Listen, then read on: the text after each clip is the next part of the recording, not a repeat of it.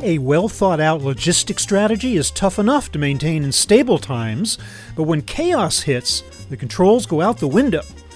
Hi everybody, I'm Bob Bowman, Editor-in-Chief for Supply Chain Brain, and this is the Supply Chain Brain podcast.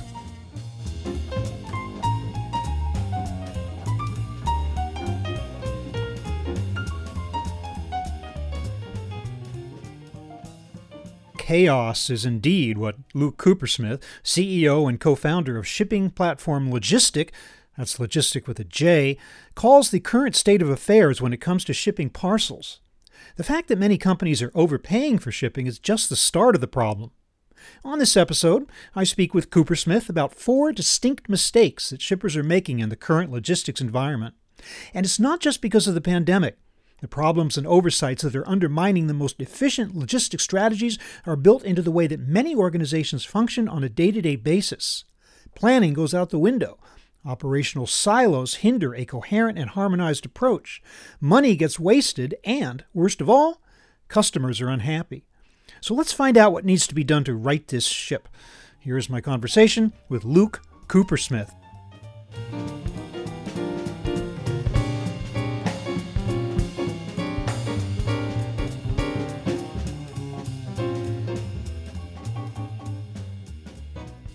Luke Coopersmith, welcome to the show. Hey, Bob. Good to be here. Appreciate you having me. Luke, as I understand your premise, thanks to the pandemic, companies these days are undergoing a rapid shift to online shopping and e-commerce fulfillment, and in the process have made a number of mistakes in their logistics strategies. Is that indeed how you're observing the situation these days? Yeah, a good word for it would be chaos. I think that on all fronts, on the front of the carriers, as well as on the businesses or shippers that are trying to get their product to their customers. It has been a big season of change for sure on that front. And definitely there's mistakes that people are making, have been making, and I would say in the midst of chaos get exaggerated. Well, let's run down some of these mistakes specifically. Some of them seem self-evident and some of them are a little bit of a surprise to me. Starting out with this concept of companies overpaying for shipping. Is that indeed the case? You would think that the last thing they'd want to do at a time like this is to pay too much for shipping. Are they doing that, and how is that happening? Well, there's a lot of variables that go into the cost of a shipment. And so naturally within that, there's a lot of opportunities to end up overpaying. And whether that's a factor of the pressure of the circumstances that surround businesses right now and the pressure they're getting from their carriers on the pricing front, or whether that's simply just being unaware of certain charges that come into play. I would say just one of the big overarching themes is businesses oftentimes don't take the time or make the time to look at the past, look at what has happened. And there's a tremendous amount of knowledge that, if understood and acted upon in looking at the history of one's shipping and distribution, that can ultimately very positively impact the outcome of what will happen next. Theoretically, you would hope and expect that there would be at least one individual within a company whose job is precisely that, is to oversee the shipping aspect. But I'm guessing that especially in some of the smaller and medium-sized companies, they may not have somebody who is tasked with that specifically. Is that a problem, finding the person who could be doing this? Yeah, I mean, as you say, the smaller the company, the less likely there is an individual who's dedicated to shipping and logistics. But there's multi-billion-dollar companies that are a one-man show. It's a one-man department overseeing shipping and distribution, or just the cost of shipping. All of that flows to one person. And oftentimes that role is spread across a lot of responsibilities. So it's a challenge. It's a challenge to manage shipping costs within almost any business of any size. Are companies missing the ball on refund opportunities? And indeed, are there refund opportunities out there that could be saving them a lot of money? Yeah, for sure. What shows up on the bill is absolutely prone to error or mistake. And that can be a mistake that was originating from or tying into the shipper's operation. It can also be a factor of the carrier's operations and or billing practices. There's always going to be opportunities to find things that show up on a bill that have the eligibility to be refunded back to the shipper. But if you don't look for it, or if you're not hunting for it, or if somebody isn't hunting for it on your behalf, you're rarely going to get those things volunteered back to you by the carrier. Now, one of the big buzzwords in supply chain and companies today is analytics, and you're seeing a lot of use of analytics, heavy dependence in areas like supply chain planning and procurement, but maybe not so much in logistics strategies. Are you saying that when it comes to logistics and shipping, that companies are not making full use of analytics capabilities? And what does that mean? To what extent could that be of help? That really ties back to this concept of taking the time or making the time to look at the past.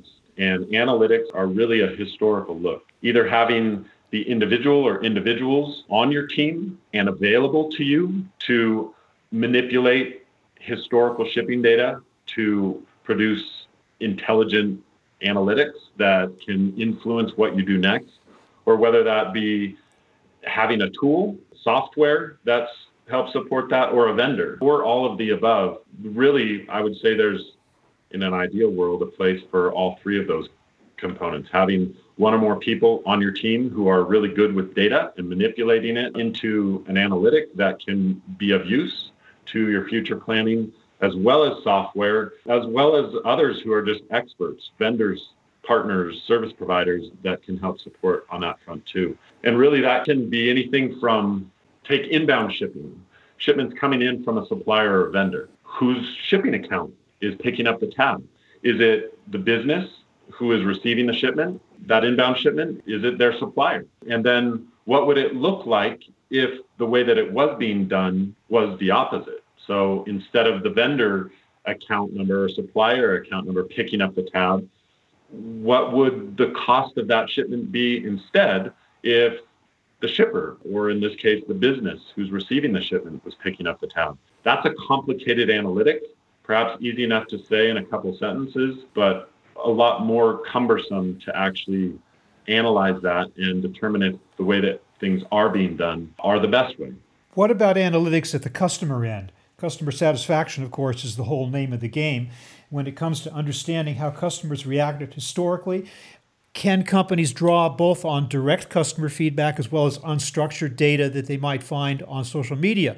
Can all that be rolled into a forward-looking logistics strategy? Sure. Off the cuff, if we were to look at or ask ourselves, when we're a customer, what's the most important thing to us when we place an order with somebody? I would say, one, that it gets to me either on time or as quick as possible. So the timeliness of me receiving my order. And number two, that it be intact. I mean, those are two fundamental parts of satisfaction, that it be intact and obviously what I ordered, and that it get to me as quick as possible. And so you can look at something like the service level that a business is selecting or purchasing from the carrier in order to get their product to the customer who has ordered from them. I'll use a perhaps basic example of that is just the concept of whether an air service is used or whether a ground service is used. Even rewinding a bit more, whether the business, or let's use an e-commerce site, whether the e-commerce site is asking their customer whether they want a specific service level of the carrier, or if they're asking the customer instead, what day do you want this delivered? And then using internal systems like shipping software to select not only the optimal carrier, but the optimal service level that will get that product to their customer by or before the date that the customer expects it, and doing such in a way that it's most cost effective. And what you find a lot of times is that businesses will end up asking their customer, hey, do you want to use this next day air service or this 2-day air service? Instead of asking, do you want to receive this thing on Friday? And then selecting oftentimes ground. Looking at the parcel world, if you look at ground shipping, ground will guarantee that something will get there next day if you're shipping to zone 2. Whereas if instead a 2-day air service is selected, that's going to guarantee in 2 days. So you could actually get a product to a customer who's relatively close to you, not only faster, but also cheaper if you're using what would at surface level be presumed to be an inferior service, ground versus 2-day air shipping. So you could end up not paying less, but still meeting the customer's demand for a day-specific delivery. Yeah, but again, back to your question, it's important to tie back to customer satisfaction.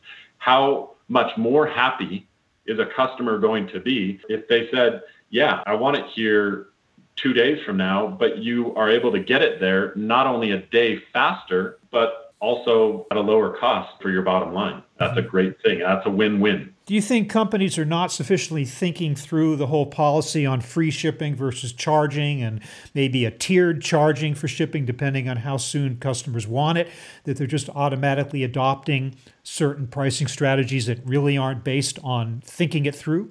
It's rare that a company doesn't think it through, but there are a lot of factors to think through. And it's not just the competition and whether your widget that you're selling is retailing for $21 and somebody else is retailing for $20, and then yours is free shipping and theirs might be pay for shipping, or vice versa. That's an obvious couple of variables to consider. But you also have things like the after the fact carrier surcharges or fees that show up after your shipping system has calculated what the anticipated cost of shipping will be. And there's a lot of in-transit charges, things like address correction fees or delivery area surcharges that may not be getting factored in on the front end. And what I've found oftentimes is that if a company is giving free shipping, they're obviously then putting the expense or cost of that shipping into the margin or markup of their product. But oftentimes they're failing to account for some of these very common in-transit fees that are not being factored into that front-end anticipated cost.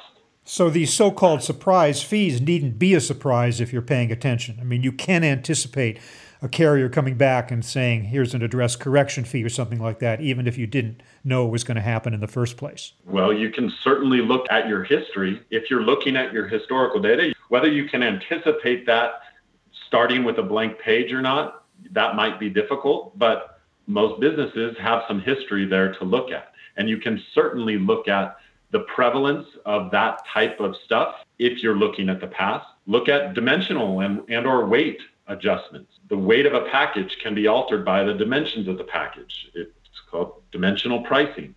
And if you're missing something on the front end of what you expect the package to cost, that is later being adjusted or trued up by the carrier once they receive the package and reweigh it, that's a huge thing that can ultimately increase the cost that shows up on your invoice from the carrier and yet not have been accounted for in the margin in your product and or the cost or fee that you passed along to your customer for shipping. To what extent do you think that companies, their shipping operations are actually being siloed from other aspects of the business, such as manufacturing and procurement and the like, and how does that contribute to this problem? The bigger a company is, the more departmental they become.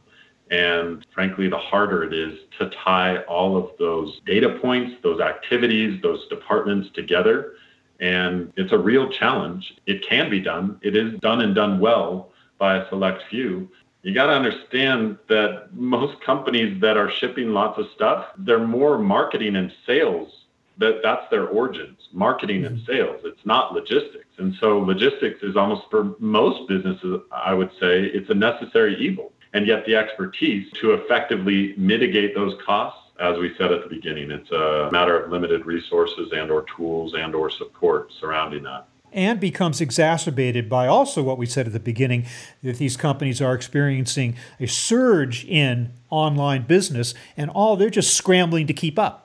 They're throwing money at the carriers. They're just doing what they can in order to get the stuff out the door.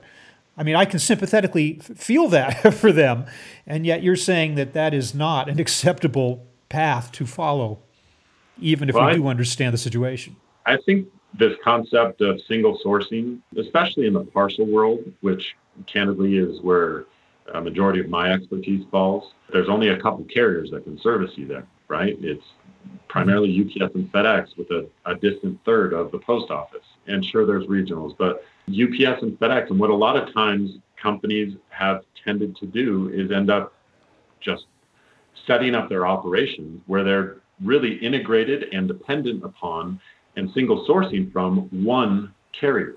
And what has happened in the past, what has happened over this past year, is that can really bite a company. As rates go up in these hard times for the shippers, it is a difficult time for the carriers, but they're in control. They have the ability to change their pricing whenever. And if your operation isn't set up to easily dual source or multi-source, you're very much handcuffed and subject to, you could say, the whims of the carrier that you're sourcing from. And that can and has really impacted a lot of businesses and their ability to get stuff out the door, and ultimately the satisfaction of their customers or lack thereof in not receiving their product. Okay, so what's our takeaway here? What is your advice to companies in terms of getting their act together on shipping? To put it at a high level, I would say don't just take the time, make the time to look back. Either have the dedicated resources on your team or find the tools or vendors who can support you in looking back at what has been happening. And there's lots of variables that tie into ultimately the cost of transportation or shipping. And there's a lot that can be illuminated by way of opportunity to improve and control and manage costs if you look at your past. So whatever the thing is or combination of thing is, look at your past and also just figure out how to set up your shipping operations so that you have the flexibility and control of who you're tendering a shipment to, and that you haven't handcuffed yourself to a particular carrier, or even if you have, that you have the ability to, on a dime, pivot and change. That is some great advice. Luke Coopersmith of Logistic, I want to thank you so much for detailing these common mistakes that companies are making in their logistics strategies and how they can correct them. Thank you so much for being with me today. Bob, I really appreciate you having me here.